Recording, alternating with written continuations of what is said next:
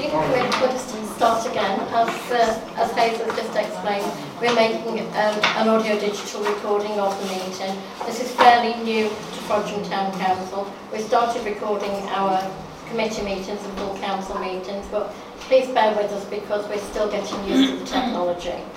But hopefully our podcasts have proved fairly good. It would be helpful if anybody is going to get up and speak, if they give the names first before they start speaking, just to help people who are going to listen back to this. Is anybody going to make a video recording of the meeting? I'm trying on the phone. Okay, that's fine. Just so that people know that they're being recorded. I presume that nobody in the room has a problem with that. Okay. Right, well, the agenda really is going to be set aside for tonight. We need more people here before we can appoint a chair. I'm happy to chair in the interim. So moving to the second item on our agenda is to hand over to INEOS for their presentation. I'm sorry, I've forgotten your name already. This is Tom Pickering from INEOS. Over to you, Tom. Can I ask then, I obviously was told 20 minutes and 10 minutes Q&A. Can I ask just what your timings are this evening then, just for my own... Well, that stays the same. But they might allow a little bit longer for Q&A if people want it. So you'd like me out by 8 o'clock, is that your plan? If possible. That's fine, I just, Yeah. just so I'm clear of what I'm being glad to say.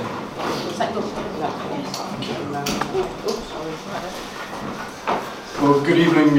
Thank you very much for the invitation to speak tonight at Frodsham Unconventional Gas Group. I appreciate the invitation to speak. The subject that I'm going to cover is pretty broad in the various aspects, and so I hope that whilst I recognise that there are people in the room who hold a different view to my own and to INEOS's that I represent, I do appreciate the opportunity to speak. I've been along and spoken over the last couple of years in various events here in Frodsham, and I will keep coming back and keep addressing the points that you want to out of these meetings. So that invitation to really make ourselves open and come along and address different points to the committee, please do take us up on that. My own role, I'm Operations Director. I'm responsible for the drilling, the seismic, and the operations side of our business right the way through. I'm joined by my colleagues Ray and Gordon, who support in our community relations and operations side of the business as well. So Gordon, week to week, is out and about in the various license areas that we've got, liaising with community groups, establishing community liaison groups where they're useful and our operations are happening currently, and again, just another point of contact beyond just myself. Can I just check, I have a habit when I'm speaking that my voice drops off. If at any point you can't hear me, please just wave at me from the back and I'll lift my voice. And equally, if you're sitting there, just wave at me and I'll try and keep out of the way of the presentation screen. Gordon, you can come now. So really, the UK has a long history of geological activities in these areas, and in some of the areas, most of the ones on the map here, there is some former history of petroleum within the geology, so gas within other rock strata that has been produced. So our interest as a company has been to establish ourselves in government-granted licenses within these areas. So this area is known as the Bowland and Rosendale Shale. This area is known as the Gainsborough Trough and the Welbeck Low for anybody interested in the geology of the UK. And this area is known as the Cleveland geology in Yorkshire. They all have some history of gas production in this area. The Liverpool Bay out has gas production. In this area in the 1950s, this produced oil, and in fact just before the 1950s in the war, it produced oil that was used and refined for the RAF. And then the area up here has producing conventional gas fields currently today. So there is that setting, and just so that people understand why then have our efforts been focused on there, is principally because that geology has a level of interest and prospectivity to people exploring and seeking to produce. Next slide, please. That takes us down. The blue and the orange represents who is the operator of the license that the government has granted. And you can have multiple parties in the license, but only one of them is the party operating the license. And when I mean that, or I say that, I mean the party that is conducting land negotiations, operations on the ground, basically the face of the company face of the operation in that area. So where it is marked orange, that's a company called IGAS, but we are partners with IGAS, we're just not the operator, so you'd expect to see IGAS operating and conducting the conversation. So for anybody who falls within those areas, you know, obviously Frodsham up here, but to the left, then IGAS and their community relations team are the right people to speak to within that area. So it's not appropriate for me to come and speak to what they're doing there. Very happy to encourage them to come and also speak with the committee, but what's appropriate is I speak to the piece that INEOS manage and what we're doing. So that's what I'm going to concentrate when I speak tonight. The next slide then is just to bring it right down into plain view. So Frodsham just here, and that gives you some idea of where it sits within that licence area. Next slide, please go on. So I think, look, the shale gas, as it's termed, or fracking, it is methane, natural gas, derived from shale geology, from the shale rock. And, but it is the same natural gas that, in chemical form, that we've enjoyed from the North Sea and use in our homes. So I think, you know, what I'm going to try and address in this presentation is what we use gas for, how we use it as a nation, how we use it as a company.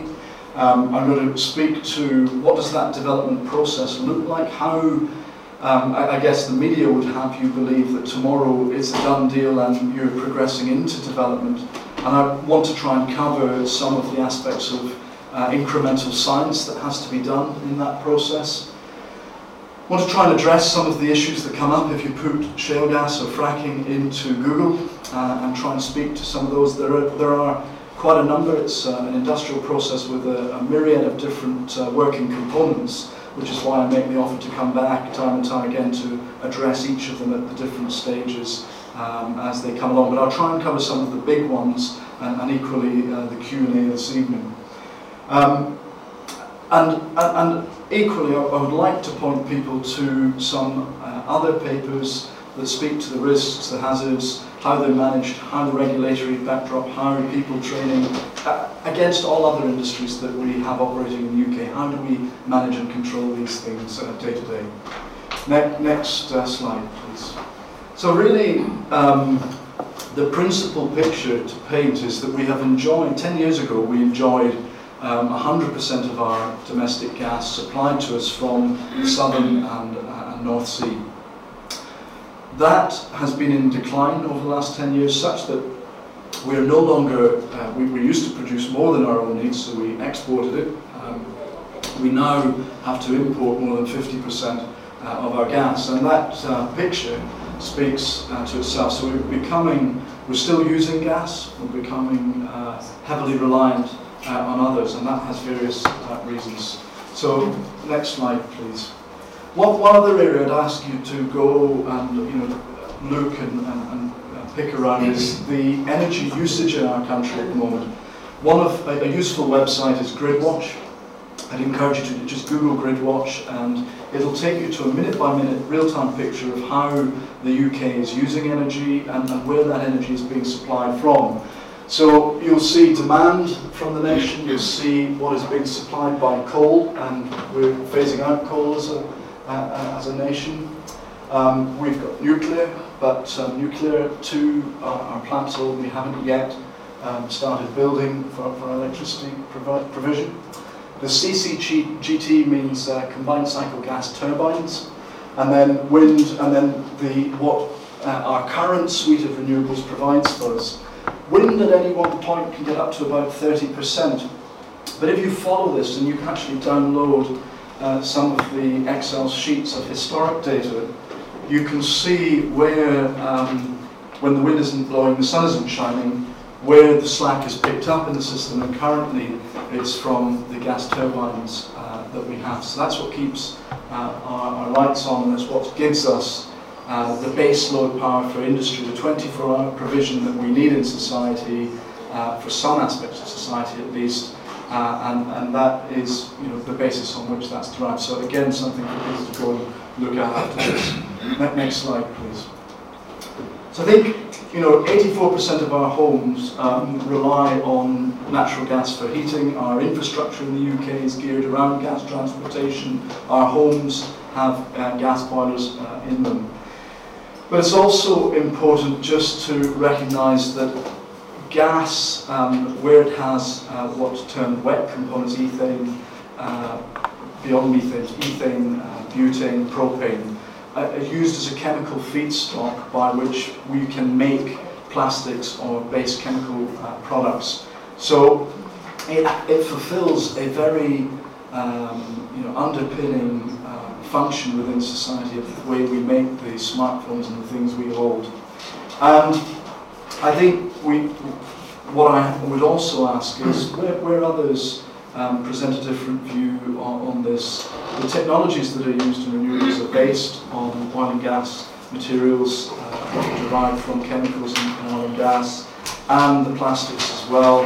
And we have a gap at the moment. The renewables that we have do not paint the base load picture that we require, and so there is a gap at the moment. We have to think very carefully about how we fill that, how, what we do over the period that technologies move to addressing a renewables piece. So I really would speak to this actually not being a renewables versus a fossil fuels argument, but rather a weighing up of the choices that we have. Next slide, please.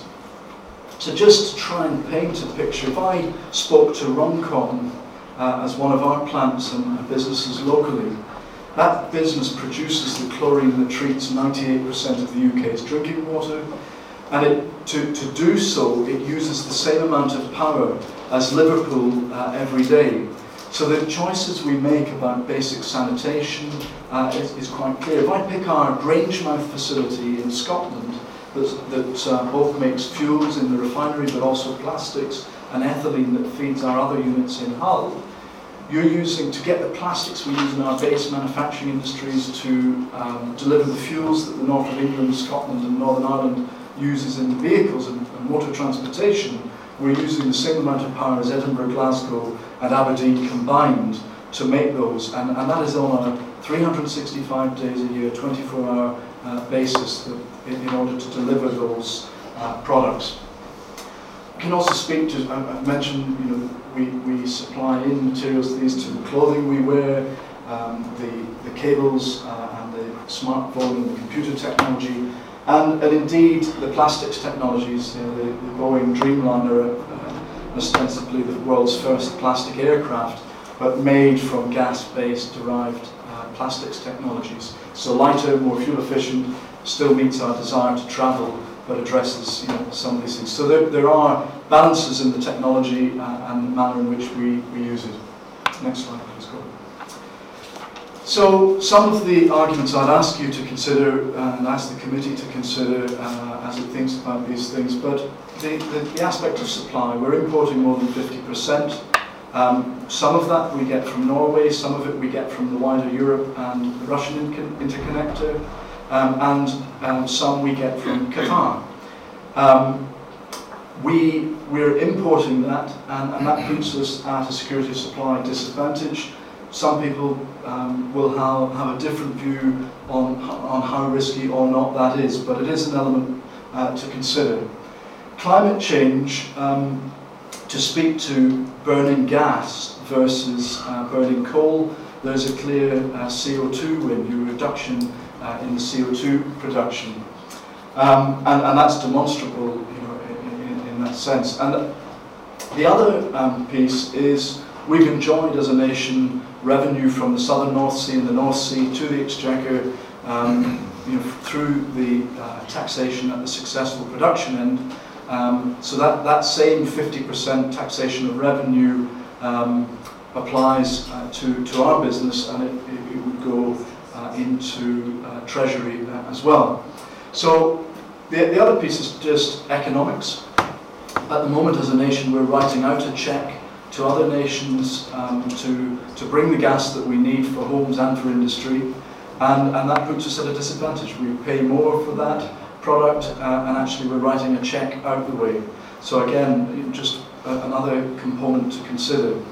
The final piece that I would speak to is that if we're satisfied that we're willing to import over 50% of our methane requirements, and we as a business also import ethane, but if we say that we're satisfied to import it, then we are negating and passing on the responsibility to another nation to develop that resource and supply it to us, and we have no control nor exhibit any leadership over the manner in which we develop and handle an industry, and instead leave them to their own environmental standards and their own workforce practice.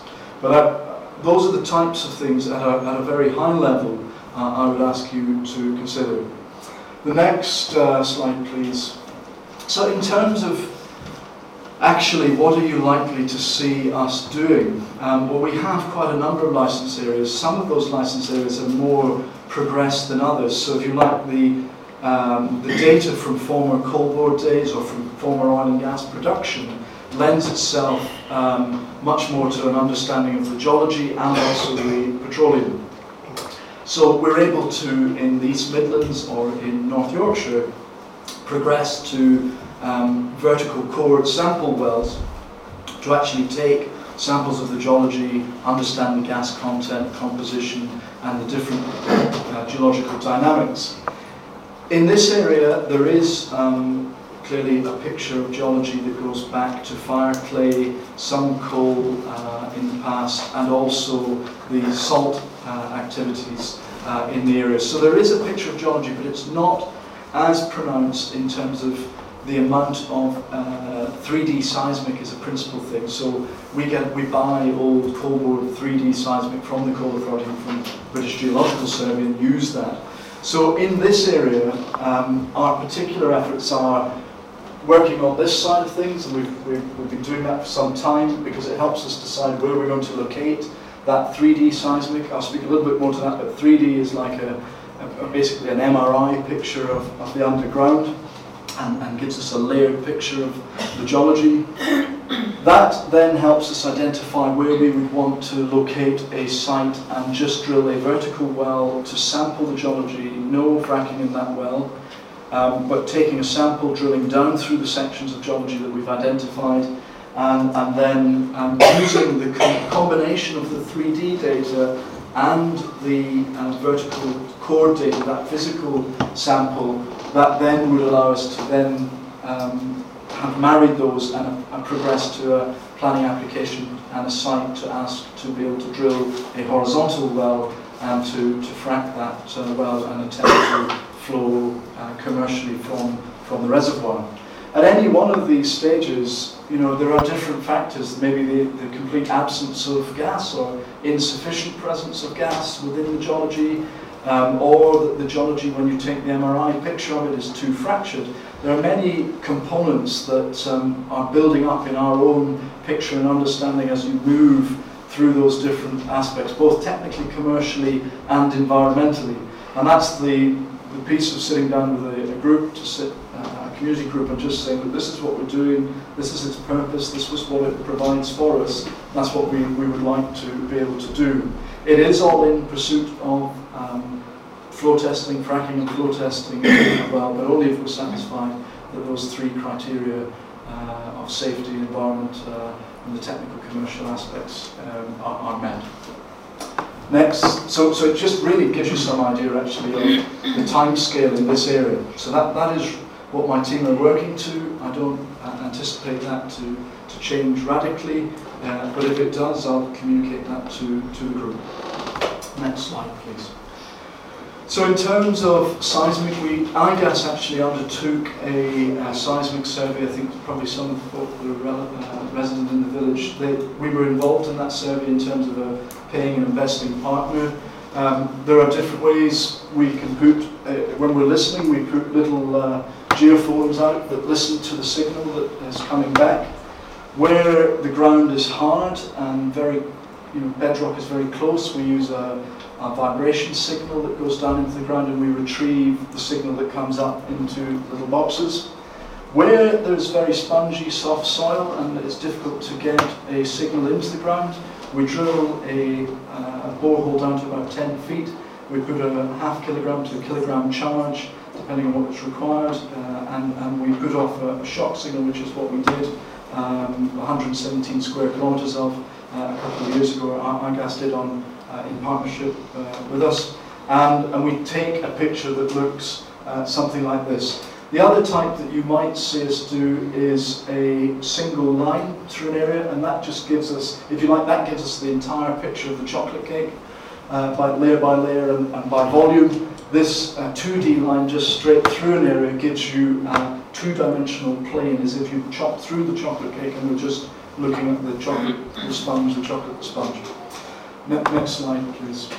So once you have that picture, it shows you the natural stresses and strains, the fractures and faults within the geology, and provides a very good base picture. The next piece is actually to physically calibrate. So you drill vertically down, and as you drill down through, you're picking up the different areas of interest. We run various tools in those wells to look for pressure, to look for the temperature, and understand that. And also we core it, so we use it a bit like coring an apple. You core the geology and you retrieve it to surface, and you're able to put those samples into canisters and start to look at the science of the mineralogy, the natural fracture system and its different characteristics. So that's a rig in Pennsylvania. There are different images shown of US practice. Some show you very stark desert conditions in Texas. But the reality is there are lots of different landscapes in the United States. Some are very akin to here, others are not. Some practices simply will not translate to the UK landscape. There are other areas just outside Pittsburgh where this has been done well in rural agricultural setting and producing every day. And in fact, this site is where INEOS brings ethane to Scotland and to Norway by ship, and then cracks it to make plastics here in Europe. So this was actually out on a visit there, looking at what we were doing. But that's the drilling rig. It's there for a period. In the early days of doing science, it'll be on site for about 30 days. In later stages, where you were drilling a horizontal and it was past the science stage, you'd expect those wells to be taking about 25 to 30 days. Once you stop doing the science in the wells. Next slide, please. This is a frac spread. When you eventually get to drilling a horizontal and you undertake a hydraulic fracture stimulation, then these are the trucks that line up. They take about 3 or 4 days to set up, about a day and a half to undertake the frac stimulation. And then the trucks pack up and they leave. So all in all, about a week, and that opens up the natural fissures underground within that geology down in this area past 8,000 feet. But it is from that geology then that you're producing. So that would be on site. We have, as a company separate to this business that I represent, but we have set up our own contracting services business and bought this equipment and brought it to the UK. So that in time we have the right equipment available to us technically. Next slide, please. Thereafter, a site is reduced down in size. You'd expect, we don't know, because one of the things that the geology will tell you through time is how many wells would one site require, and indeed how many sites would you require. But we've done work to look at analogous geology in the US at the moment, which helps guide some of the facts and figures I would give you. But as you work with a group, as we gather that science and it starts to tell us more accurately the characteristics, then that's the type of thing we can explain what we're seeing and what it means in practical terms. But you'd see a site reduced down to a small size, somewhere between 8, 12 wells on a site, but at the moment, really how many have been needed is unknown. But that's our estimate. Next slide, please. This is a site, I wonder if anybody in the room recognises it. I suppose I recognise some faces that have seen presentations before, but it's a site near Warrington, Door Green. It was an attempt by IGAS. We've inherited that site through one of the acquisitions that we've done, so we're now operator. It has 4 gas wells on it, and actually where this picture is blanked out, it has a small electrical generation scheme which is only required in a proof of concept. So if it were only a producing site with infrastructure to gather the gas, then that's what you'd expect it to look like. It's not a shale site, it's an attempt coal bed methane to produce gas from those coal seams, and it does so today, generates a small amount of electricity. Next slide, please, Gordon. And this just gives you some idea within the planning consent, the screening was put in place, how the visual impact can be dealt with. Next slide, please. The next piece then is, I'm often asked about the intensity of drilling pads in the United States. And this picture is taken from the Jonah field in Wyoming, where they use a very intensive vertical well means of accessing. So it means many, many sites and a very intensive picture. Actually not the picture that you would get if you looked at the areas of Pennsylvania that are being developed now in terms of intensity. But just to put that, this is about an 11.5 square kilometre area.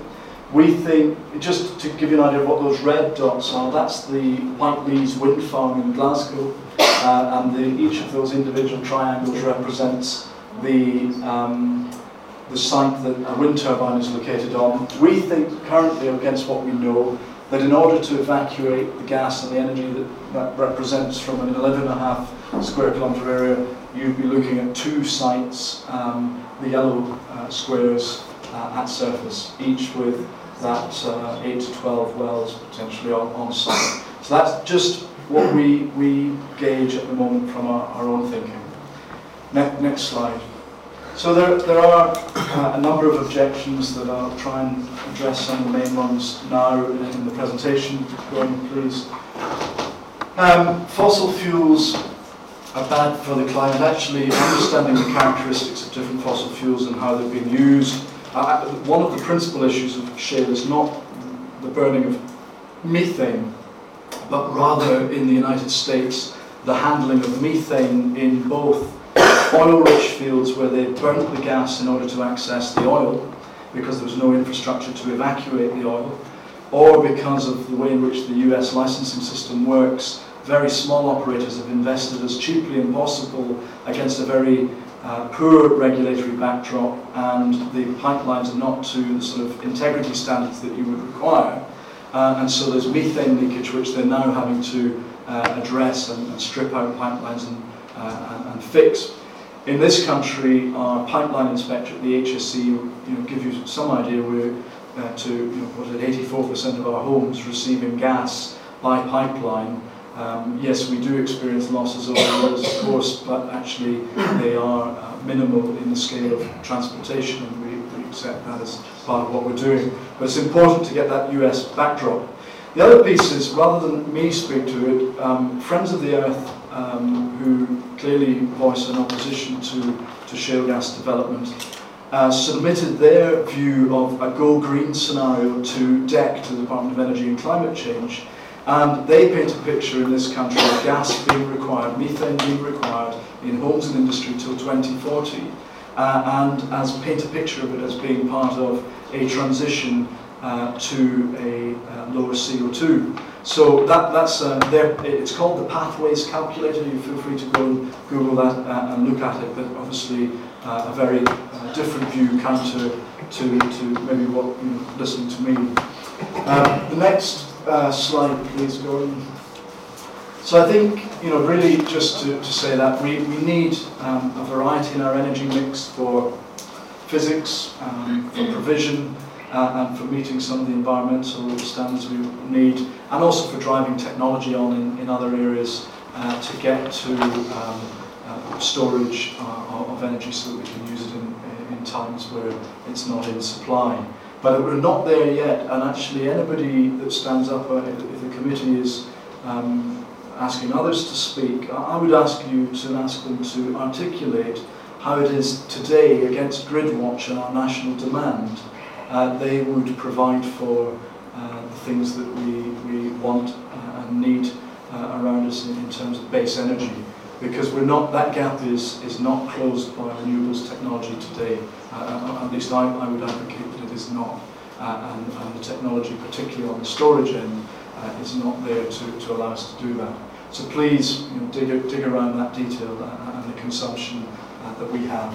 Next slide, please. I think I've probably spoken to this, but we're as a nation, we're forecasting at the moment that we will increase to importing more than 80%, around 80% of our natural gas by 2035, 2040 period. So we're still going to be using this. We have to think, I think, where it is coming from and weigh up the relative benefits of gas and its merits in that sense. Next slide, please. So fracking risks water contamination and uses cancer-causing chemicals. Okay, the first piece I would speak to is water contamination. When we speak about water contamination, if you look at the papers that have been produced in the United States and actually look at the different industrial risks and issues and breaches and failures that have occurred, they've occurred in three categories. One is the underground, so if a wellbore has failed and there has been a pollution of water aquifer, in reality, many of the papers, there are very few examples of subsurface water aquifer contamination, so those water aquifers contained within the rock. The next, but I'll speak to that in a second, the next category is then the manner in which site operations are conducted and sites are built and contained. And there are far more examples of where poor civil engineering, lack of civil engineering, lack of bunding, membranes, or tankage has resulted in water getting into soil aquifer or near surface aquifer, or indeed static or moving water body courses. Why? Because there haven't been any bunds, because there hasn't been any membranes, sealed membranes, because actually in some of those areas, like that picture in Wyoming I showed you, they dug open pits without lining, put water in them, and of course what did it do? It leached, or it transmitted to water body courses. So, it's like many of the other things we manage around us, be it petrol in forecourt and in tankage, be it industrial chemicals that we use around us, be it the things we contain in our own homes. It's about the practice and the regulation and the training and the labels. It's about putting in place the barriers that prevent that hazard. And I would contend that we have a very different set of regulations here in the UK built up around the North Sea and our onshore practice that seek to prevent and put those barriers in place between the hazard. The last area of risk, the three categories that I always try to speak to, is the third is the supply chain, where either poor trucking contracts, poor standards of waste management and treatment back to the standards agreed, or indeed standards weren't agreed, are those present in that category. So though principally, if you were looking at water contamination, it's that site and supply chain that are very important that they're regulated and done properly. Borehole construction, actually, the principal reason that you would determine within any of the papers is the manner in which integrity was checked. Not all boreholes, or not all states in the US require borehole integrity to be checked phase by phase by phase. UK legislation that has been around for 30 plus years requires us to undertake a pressure test at each drilling section point to achieve that integrity. So it's quite important just to get that picture. The other piece is the fluids and chemicals that you use to drill through the aquifers in the rock, in the near surface rock, because actually we drill water wells as a country every day into these water aquifers using chemicals, and what has been set out by our Environment Agency is that the chemicals or drilling fluids that would be allowed to be used under permit, transparently put out for public record in the UK, would be required to be non-hazardous by EU classification, which is just an important point, that not all of the chemicals and drilling fluids used in the United States were held to that regulatory standard. So it's just another part of the checks and balance that exist. Cancer-causing chemicals, well, potentially any chemical in concentration has different consequences, be it poisonous, be it harmful, cancerogenic implications. It's how it is stored, how it's managed, how it's diluted, where it is used, and how it's monitored. And I think one of the aspects that's been missing in the United States is that in the very early days, companies did not talk about what they were using because they saw that as a commercial advantage against others. Actually, and that's because they get very small sections of license. So if they prove an area works, they want to get out and build their position based on the achievement that they've just made. Whereas in the UK, the government gives out these licenses for what is a national resource on a much wider basis. So there isn't that element of commercial competition in the building of a business, if you like. So we will be required to set out exactly what we're using. What we use through the different stages is dependent on what we're doing in terms of drilling, be it fracking. And it will also be determined by the mineralogy of what we gather in those early vertical wells. So that science helps us then determine what are the chemicals that we would be using, in what quantity and how to try and flow gas from the shale. Next slide, please. So I've probably covered this, but just to speak to the North Sea, we've got many wells in the UK onshore. Beyond just the planning regime, so every application for a drill site or a site that would be involved in drilling and fracking requires to go through the planning system and is determined in that way. But we also have different regulatory bodies in terms of the health and safety in Aberdeen, who have a specialist engineering department who vet our engineering designs. We also have, separate to them, an independent engineer before it goes to the health and safety, called the well verification, looks at our design assumptions, looks at our operational planning and comments on those. So there is that check, and finally they're signed off by the Oil and Gas Authority as one final check. So there are very measured steps in terms of things that we have to present and demonstrate that we've considered in the engineering. Next slide.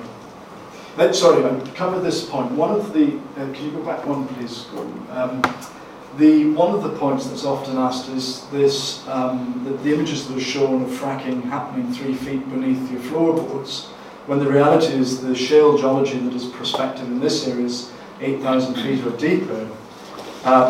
That's where the gas is being produced from, and actually other than wellbore failure, where there's been a failure to put in place the engineering that ensures integrity, there aren't any examples of fluid migration through strata to surface in the US. And it's important that I would encourage you to look at each of these different engineering examples, that you contextualize them both in the geology and the setting that you're looking at, but also in the regulatory and state practice at surface and within the supply chain.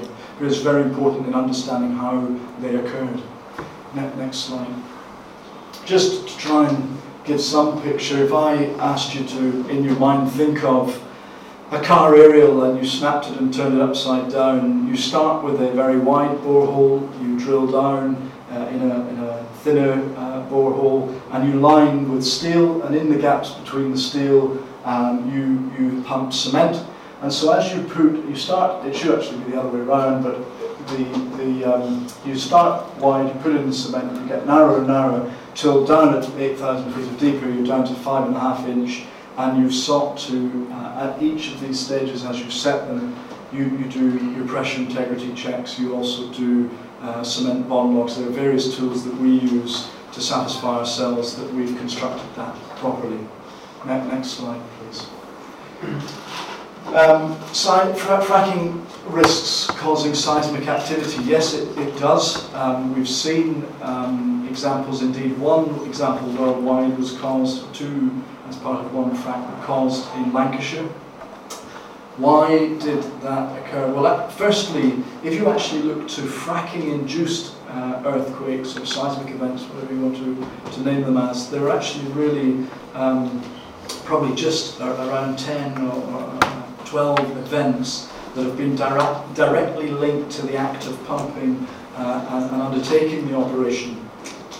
And the reason that if you haven't done 3D seismic, which at that point in time in Lancashire they hadn't, you wouldn't have identified, we are now required before any frac operation is done to have undertaken 3D seismic to use that as the picture of the stresses and strains and faults within the underground.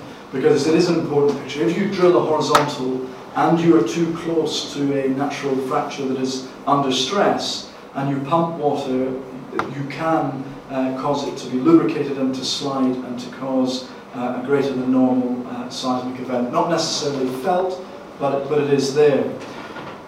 What you will get a picture of in Google is seismic events, particularly in a state, Oklahoma, which is landlocked, and the produced water that they were producing, not just from shale but also from conventional oil and gas, they weren't trucking it out to treat and dispose of it. Instead, they were allowed for a while to drill wells, disposal wells, and pump that produced fluid into other geological formations. And what did it do when you're pumping it too hard or too much? It seeks out those stress faults and has caused seismic activity in some areas of particularly stressed geology in Oklahoma. But it's related to that waste disposal, and a practice that is not required here because of the treatment that you can do, and we're not landlocked in that respect, and also because of those scene issues, it won't be allowed in Environment Agency sense. Sorry to interrupt you. Can we move on to Q&A soon? Yeah, certainly. I think we're just about done, actually. I'm sure these will be asked. But that picture of earthquakes that occur around us every day, BGS record, you can go and look that up. Those seismic events happening in the UK constantly. How many years is that? How many years? In the UK, in total, I'm not actually sure. It's a few years, isn't it? But you see 25 to 100 occur naturally every year. But I think it's probably over a 40-year monitoring period. Yes, would be about right. Is that next slide? I'll speak to the peer review piece in the Q&A. Next piece, Public Health England report. You can go and have a look at as well. Next slide, please. Next slide. I think one of the things is just, there's no guarantee that any industrial practice is 100% safe. So anybody standing in front of you saying that that there is 100% guarantee that there is no potential for spillage is incorrect. What is important is that the barriers that are put in place through those different areas of risk and the design is central, and these are some of those that check us. Next. That's the piece really on 100% guarantee when we enjoy things that power and provide in our lives. The next slide, please. Royal Society report is another one you can go and have a look at. Next slide. Next slide. And then really, we'll keep coming back. That is the summary of the plans at a macro level, at a local level. I'll speak in the Q&A. Really, I do appreciate the opportunity to speak and the manner in which I've been met. The next slide, please, Gordon, is simply we put a lot on Facebook, on Twitter, on our website, and we try to put everything out there, including presentations and all of this material. So I'd encourage you just to follow that as well, and please do email us any questions after the event. Thank you. That's wonderful, thank you. Well, that presentation, will we be able to have a copy of that?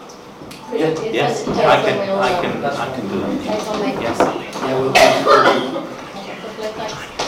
Thanks, Judith. Tom, given that Sorry, if you remember to say I'm who so you are, sorry, please. so sorry. Liz Okay. Sandiford, I'm on the working group for Frodsham Town Council, and also member of Frodsham Hansby Frack Free. Given that there's a moratorium, Tom, on fracking in Scotland, Wales and most of Europe, and that all the political parties, save the Conservatives, oppose fracking, do you not regard such planned developments as you have in store for us and investment as completely inappropriate? So people continue to use the products that we make. We're a business that employs 4,500 people in the UK. We have a responsibility to them and the supply chain to ensure that our business continues to function. For all the reasons that I've set up, we think that actually this is a proper resource that needs to be responsibly developed if we're going to continue to use it. And from our perspective, there is a huge effort required to move beyond some of the scaremongering and politics around this to actually address real risks and issues and build public confidence through the operational practice and through baseline monitoring to try and build the confidence that actually the environmental harm or concerns are not occurring, and that needs to be done before, during and after. And that type of monitoring is the sort of thing round the table with a community liaison group that we can start to put in place. But in many of these areas, there has been no other issue, I think, that has attracted such attention. Fracking, I think, is a horrible word. It's a slang word from the site that is... Nothing to do with the word, Tom. It has attracted a huge amount of attention, and actually what has come out and has not been spoken to properly is the manner in which incidents have occurred and actually how they can be dealt with. And that is my response to the question. A gentleman in the check shirt in the back half of the room. Yeah. Do you remember to say your name, please? Yeah, I'm Steve Allman from Mickle Trafford. A couple of years ago, we had a cross-party working group in Chester, which you were part of and I guess were part of. At that meeting a couple of years ago, it was said that if there's no social licence to drill, you'll happily walk away. Since then, we've had numerous surveys in Mickle Trafford, around this area, regularly show 70% plus, that fracking isn't wanted. So at what stage are you going to be walking away? So maybe the counter to that, Steve, would be to say to you that to shoot 250 square kilometres in East Midlands, we've managed to do some 700 plus land deals in just over 4 months to access that we've managed to put in place constructive community liaison groups with some groups who are opposed, but who are willing to work with the science. And also, I would say to you, in the Cheshire area, we have, in IGAS undertaking that shoot, they did 900 plus land deals in a 3-month period, and undertook that seismic I'm sure land deals with individuals is all very well, but I'm talking about communities. I'm not talking about in deals with individuals, I'm talking about whole communities. And indeed, when we go to the Cheshire Show, or we meet up, we were at the Cheshire Show recently, and on Families Day, people are coming past, and some voiced us that you should be getting on with it, right? So not every voice is opposed. You don't recognise the surveys. I can only share with you what my experience is. Clearly there are rooms of people with the same views you, Steve, but actually not everybody holds you the same. clearly don't recognise the surveys then as a company. You don't recognise the surveys which are being done independently and verified. What we have said all along is that we will work to build social licence by working along those processes of science that are set out, by turning up and explaining our business, explaining how we're managing it, and explaining it against the regulatory backdrop. And we will do that. We're committed to doing it. Every time I've been invited to come along and speak, I have done, and I'll continue to. So, we will work to build social licence by disproving some of the things that are worrying people, and that's how we'll set about it. Gentleman in the striped shirt. Can you just get to say your name, please? Thank you. And Andrew Madison, Professor at Salford University, but I'm not representing the university. Some time ago, INEOS presented at the previous MP's consultation on fracking, and I asked the question about leakages. Yeah. And at the time, I was very disappointed that INEOS said, well, we don't know how much methane is leaked. It's a concern because, of course, as everyone knows, methane is a much more powerful climate change gas than carbon dioxide. So leakage, rather than burning it, is a real problem. And I was very disappointed that INEOS said they didn't know what the figure was. I asked if it was less than 2.5%, and INEOS said, well, it's definitely a lot less than 2.5%. I then looked at the did some research and found it was actually 10% leakage. Various articles and so on, scientific articles and so on. Do you now know what leakage you figure you would have, and on what basis you would question this 10%? Okay. So, again, as I'm sure you'll agree as a professor, contextualising where you're pulling that data from is very important, and contextualising it against the regulatory backdrop in which leakage has occurred is important. Just as an aside before I cover the percentages, the report that you'll be speaking to and the reports that I think you'll be speaking to are US-based reports. They're based in states that are not necessarily, they don't necessarily have regulatory guidelines about well integrity in terms of assessing it and ensuring that you have it through the different stages of drilling. And also don't necessarily have regulations about abandonment and the standard to which a well has been abandoned. The reason I say that, if I encourage you, if you're part of this working group, to go and pull off Durham University's REFINE study, which actually looked at wells... Who are they funded by? Sorry, who are they funded by? Who university? Are they getting more from the oil and gas industry at Durham? Can you please answer? Let me just finish. I will answer your question, but I'll just chair. Yeah, please. I'm sorry, but I'm happy to answer the question, but I won't be interrupted, right? I'll answer your question honestly because I know the answer, but I'm answering this question first. Thank you. So if you look at those US, that's where you see somewhere between 6 and 10%, depending on what type of wells they've looked at. Not all are unconventional, some are conventional oil and gas from different types of reservoir setting. So the first comparison look at the Durham REFINE project is one.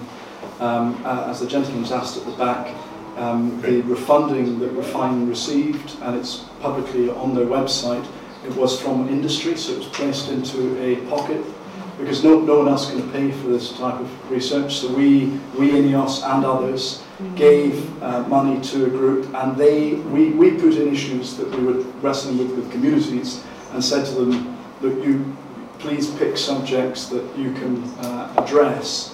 One of the subjects they picked was well leakage, and so they produced a report looking at well leakage in the UK against the UK's well stock. And the next piece, just as you review that, you have to look at is technology over time. So the leakage that you get from a well drilled 60 years ago with a different technology versus leakage that you're getting today, or 20 years ago, is a very different set of picture. And in that case, the REFINE study ends by saying that those leakage rates that they found were sub 1% leakage, I'm pretty certain. So the other piece then is just well integrity. That is an important piece of it, and the abandonment aspect of how you abandon a well or decommission a well is actually opening up the different zones at the point of bringing it to decommissioning. You open up the steel, you pump cement in, and you seal and isolate at different zonal levels. And that's some of the techniques and practices that are required. When we design a well in the UK and have it assessed, we're required to put in place design from first construction through to its decommissioning in the future. I agree. Can we move on to another question now, please? The gentleman in the baseball hat at the back. Thank you very much. Are we agreed that Sorry, can you say your name, please? Sorry, my name's Gazer Fratman. My house was damaged by an earthquake, by a quadrilla. I live in Lancashire. I've been fighting this with the evidence, not scaremongering. We've had that thrown at us. And I think you used the same terminology to the people in Scotland when they stopped coal bed methane, and you're saying the same sort of presentations. They proved it was going to be damaging. You're doing the same sort of presentations tonight. Can I ask you a question? Are you a better company than Quadrilla?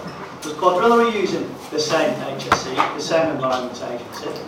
They've had problems on every single site, and the Environment Agency, the HSE, are you saying that Quadrilla, you're a better company than Quadrilla because they've had problems on every single well? Right now, we've got breaches of conditions laid down by Sajid Javid to be allowed to get away with. Will the council have to have the capacity to know what you're doing? And also, why should we have confidence in the Health and Safety Executive and the Environment Agency when the Health and Safety Executive did not visit the pre-salt farm well when it had the earthquake on April the 1st to the day of its abandonment? The HSE never visited that site. So how can you stand there and say that we've got gold standard regulation? And are you a better company than Quadrilla if you can alter the Environment Agency, the HSE and the councils to make sure they do their job? Are you a better company than Quadrilla? So it's not. Let me. Are you a better company? Quadrilla's failed. I'm not. That's not a question, Geezer. You know, it was nice to meet you for the first time. I know I've offered to meet you. I've offered to meet you before. But I'm sorry, Geezer. I'm sorry. The same health and safety. It's using the same health and safety and the same Environment Agency and the same regulators. So are you saying that Quadrilla have failed because they've not been regulated? If you'll allow me to speak, I'm not. We are INEOS, we're not Quadrilla. What I have laid out is an approach technically where other companies have moved straight to drilling a horizontal without any of the 3D or which is now required, or the vertical well to build up that picture of data. That is our approach, and it is markedly different to the manner in which others are approaching it. But the reason that we are is because we think it provides a solid basis on which to progress down understanding some of the natural fracture systems much more clearly, to taking the samples, to sitting around the table and discussing why those things give us different paths, and to ultimately deciding ourselves first that a frac can be conducted safely. So look, I'm not going to speak to the behaviours of others. All I can say is we run complex petrochemical sites around the UK. We've done so. And you've been fined many times as well. And it is raised with me, yeah. It is, and I can address that as well. But I'll just ask you one question to address that. We have a one-so-far by scaremongering. Please retract that scaremongering. We want my evidence, not scaremongering. There are lots of people want to ask questions. You've had your scaremongering. It's scaremongering. You mentioned scaremongering. I'm saying that can you take that back? We've won by evidence, not by scaremongering. Let's move on. Let's be fair to everyone. Thank you. Adrienne. Right, thank you. Answer the question. Sorry, can I just go back to Steve's comment? You said about in the East Midlands you've acquired land, this, that and the other. But it would appear that the communities are not welcoming you over there. We have been in contact with them, I've seen their posts on social media. And you've even gone to the extent of bullying your way onto people's land. You are threatening legal action to the National Trust. Surely it's their choice to allow you on their land or not. So if an organisation, a national treasure like the National Trust says no, then surely you should respect that. That is their property, and you could damage it with the seismic survey, because many, many properties have been damaged by seismic surveys alone. And just to go back to this gentleman over here, there are peer-reviewed independent studies, not funded by the industry, that actually say by the time fugitive emissions are taken into account, fracked gas or shale gas, whatever you would like to call it, is actually more harmful and produces more greenhouse gases and is worse for climate change and the planet than burning coal. So I think they're also saying that local shale gas is much better for the environment, and that's why we want to do it, but you're quite happy to import gas from America? Cheap. Because it's cheap. It's not out of morals or anything, is it, or caring for the environment? It's to get cheap gas for the business. Shall I start at the beginning and work my way through? Right, okay, bullying people to get access to their land and social license. So let me speak to that then. So anything we have around us, be it any utility that is of wider advantage to the community, be it water, be it gas, be it electricity, be it radio maths, all of those have provisions within the various acts that afford for the right of access more widely to get on to put those things in place. The logic being that no one person should be able to stop something that is of wider benefit potentially, and energy is one of those things.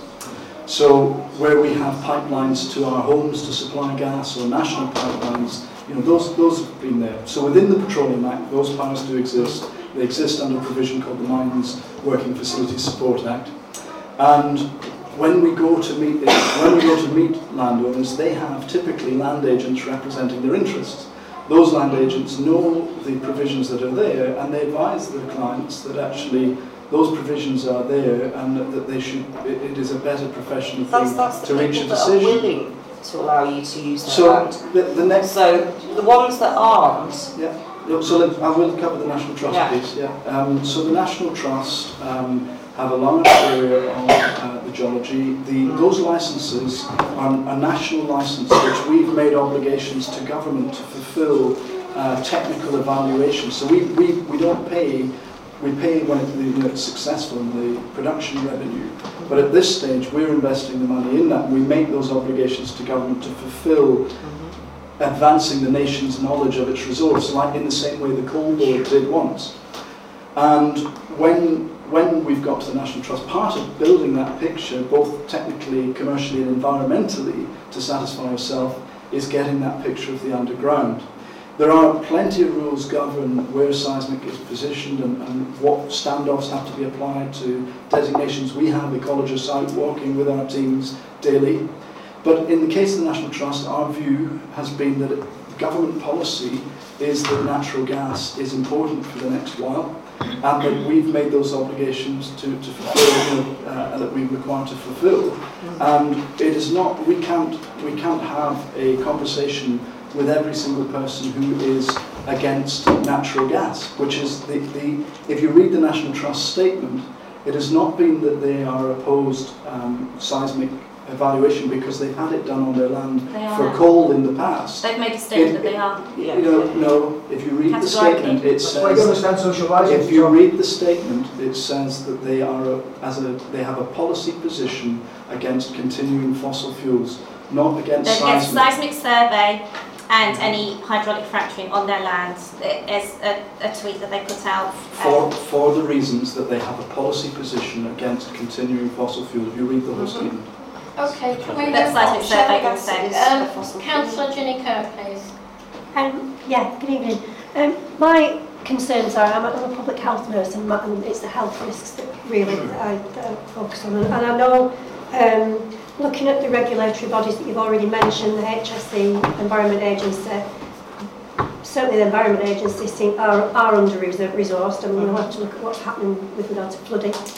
It's not been. So what concerns me is, when looking at operation integrity, when things are up and running, correct me if I'm wrong, but I understand that it will be, although we've got these regulatory bodies in place, they won't be independent inspectors who are looking at operation integrity. They're people from within the industry, and that concerns me a little bit. Yeah. So, would you like me to address that? Yes, please. So we would agree with you in that actually the system of regulation in the UK is self-regulation effectively. So there are laws, you're held to those laws by fines or by, you can have random inspection of course, but ultimately you can't have an inspector on every industrial site of risk, and so you have to have other means of keeping things in check and managing it. The issue in this case, where something's established and people are well used to it and don't have the the concerns that relate to what's proposed in terms of shale gas. We've actually been asking them, because we hear it time and time and again in communities where people are saying, we're not satisfied at this early stage with the self-regulation piece. We'd like to see scrutiny. We'd also like to see baseline monitoring, of the things that are fundamental in terms of the hazard pathway and receptor, which you'll be familiar with as a public health professional. And so how do we build that? We do it through baseline monitoring, through before, during and after. But the issue being, it's the same way I was asked on another question, who funded a piece of data gathering? Well, of course, it's us that have to fund the data gathering. So we need to find a way. We've asked government, we've said there is a real issue when we're talking to communities, even with people who are saying, look, I understand we use gas, but I still have concerns. All people are hearing is austerity measures, and they want to see that there is a very visible and constant scrutiny of our stages of operation, particularly drilling and fracking, such that they're satisfied. So if you are making that appeal to an MP, it's one that we're on record consistently making, which is we think this is a real public confidence issue and needs to be dealt with. Can we? So we're in that place because of what we're hearing. In the long term, if you build public confidence, will it require somebody there every day? Well, I would argue not. But I think in these early stages, given the obvious feeling in rooms like this. I think we're running out of time now, so we're going to have to. I'll take a couple more questions from people who haven't already spoken, and then if you've got any further questions, if you put them to Hazel, and Hazel can forward them on to Tom. Gentleman in the blue shirt. Good evening, everyone. My name is Charles Miller, and I've been in the drilling and well control industry for 27 years. So I'm from the inside, and there are a lot of concerns. I've just been up visiting my daughter and just called in. But there are a lot of concerns you haven't addressed, and they are the serious ones that need to be addressed. Public liability. Now in the UK it's a lot different. We've just seen what happened at Grenfell Towers. That ought to tell you a lot about regulation in the UK just to start with. Yeah. Now,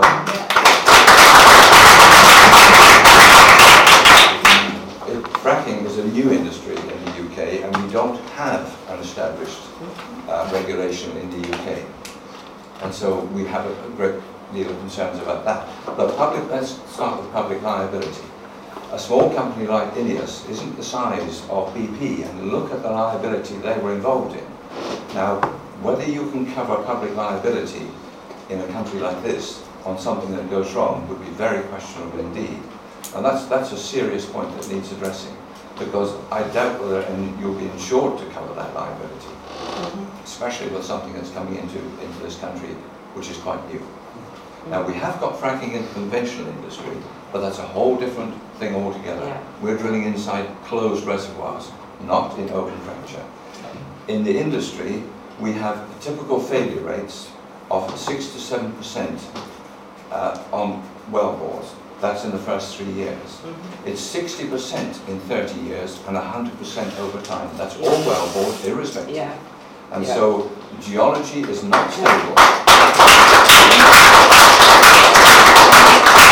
When you're drilling down to a depth of about 2.5 miles, which you've already got on there, thank you. When you're drilling to that depth and leaving it over time, and the inside of that well bore is about 4.5 inches when the time it reaches the bottom, 2.5 miles long, to expect that to remain for any length of time going up through your water aquifers is unrealistic. Now in the conventional drilling industry, we don't drill very many holes because the fluids, oil and gas, flow towards the well bore. But in fracking, they don't. And that's why they have to be cracked and fractured to get the material out. And there is no impermeable capping to trap anything that goes wrong. So the migration upwards will take time, and it will take time before it's discovered. We have serious problems about the stability over time with geology. And we saw a short while ago that Iceland is splitting in three, the volcanic thing that brought all the airplanes around them. Now that sort of instability is going on all the time. We've got tectonic plate shift going on all the time. I do actually give talks on this subject, by the way. And so there are quite a few other concerns that I'm very seriously concerned are not being aired in this sort of meeting. You're presenting very much one side, and I think really the Council deserves to hear some of the serious concerns that we in the industry have.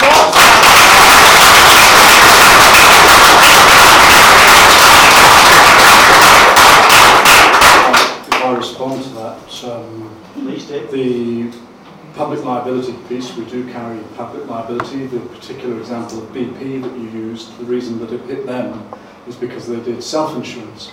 So when they had a failure, they had to dig out of their own coffers, whereas we carry public liability insurance, environmental liability insurance for the long term as part of our business within the public markets, and so that's where it is absorbed if an event occurred. The next piece, I mean, obviously you've drilled lots of wells in your time, but some of what you point to in terms of base physics, if, as you described, that rock is impermeable, you would understand that there wouldn't be gas present because it would have migrated away from that over time. So your contention that a seal is not present, either by means of impermeable trap or by means of sealed fracture network, it just doesn't stand up to physics scrutiny. It does. I understand fracking and I understand shale. Well, now, it's also radioactive. You haven't covered radioactive waste. So all formations are, as you will know as a drilling professional, all geology has a level of normally occurring radioactive material. No different to, it is absolutely no different to the drilling. We find shale beds because of its radioactivity.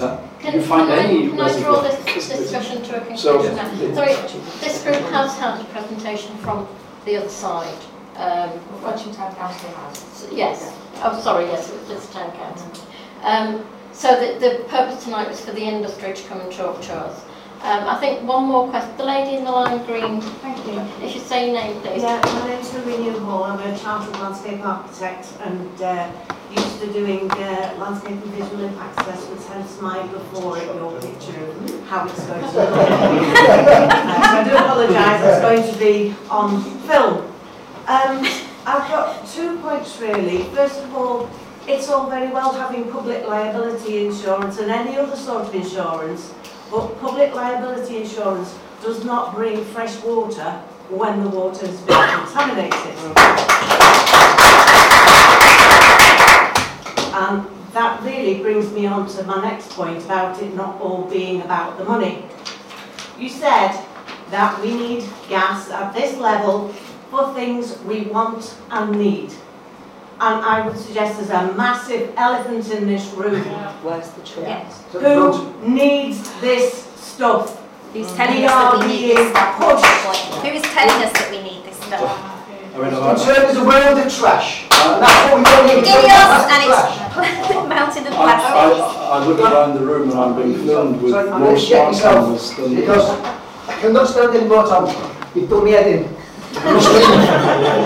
I would like, you watched the theme park, Tom, called Tom Pickering's Theme Park World of Fracking. Because your world is completely different from my world, everybody else's world. Sit down, take it back.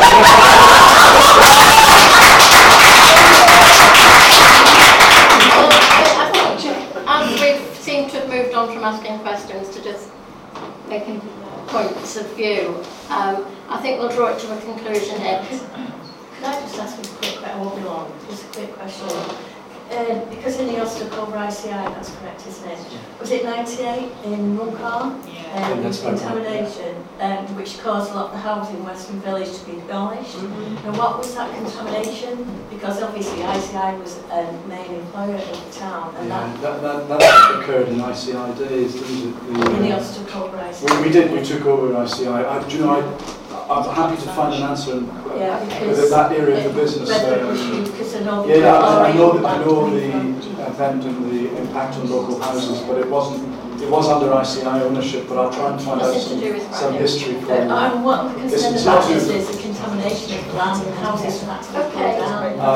Let's bring it to a close. Sorry, let's bring it to a close now because time is getting on. Is there any chance can I say thank you very much for putting this on? Can I say thank you from the group for putting this on? Yes. You don't see this very often, but also could we make an offer? It's not to be a long process. No, in future, because we are going through with Quadrilla, we know all the ins and outs, we know what we've bought it for 6 years. In future, not now, in future, just give our number and then we can make presentations. Give everything to our town clerk. I will do. All the contact details are on the website. Any more questions? Face to face with Tom anytime. Send them to Hazel. Hazel Catton, Town Clerk. Can I just say that if you send me the questions, I'll collate them all together. send them to Tom, and then when he sends a written response, I'll make sure that everybody gets I will it. respond to that. If you send me the list, we'll respond. Yeah, and that will hopefully get as many more questions I'm sure there are in the audience. So what email do you send it to? Sorry? What email do people send the questions to? townclerk@frodsham.gov.uk. If you look at the Frodsham Town Council website, you will find everybody's contact details there. Thank you very much, Tom and your team, for the presentation. Thank you. Sorry, it took a little bit long. I'm not sure. Thank you very much. Thank you. Thank you. And as I say, we'll organise another meeting to do business side of the working group, because we need to identify a chairman and a deputy chairman. We need to agree terms of reference for the group, and I would ask you all to look at the draft terms of reference that have gone out. They're not fixed. You know, we want it to be your group as well, but we want to make sure that we get the parish councils here, because that's important, isn't it, as well? So it's not just... I've got you, I've got one here. I've got one, yes. It's on here. Okay, thank you.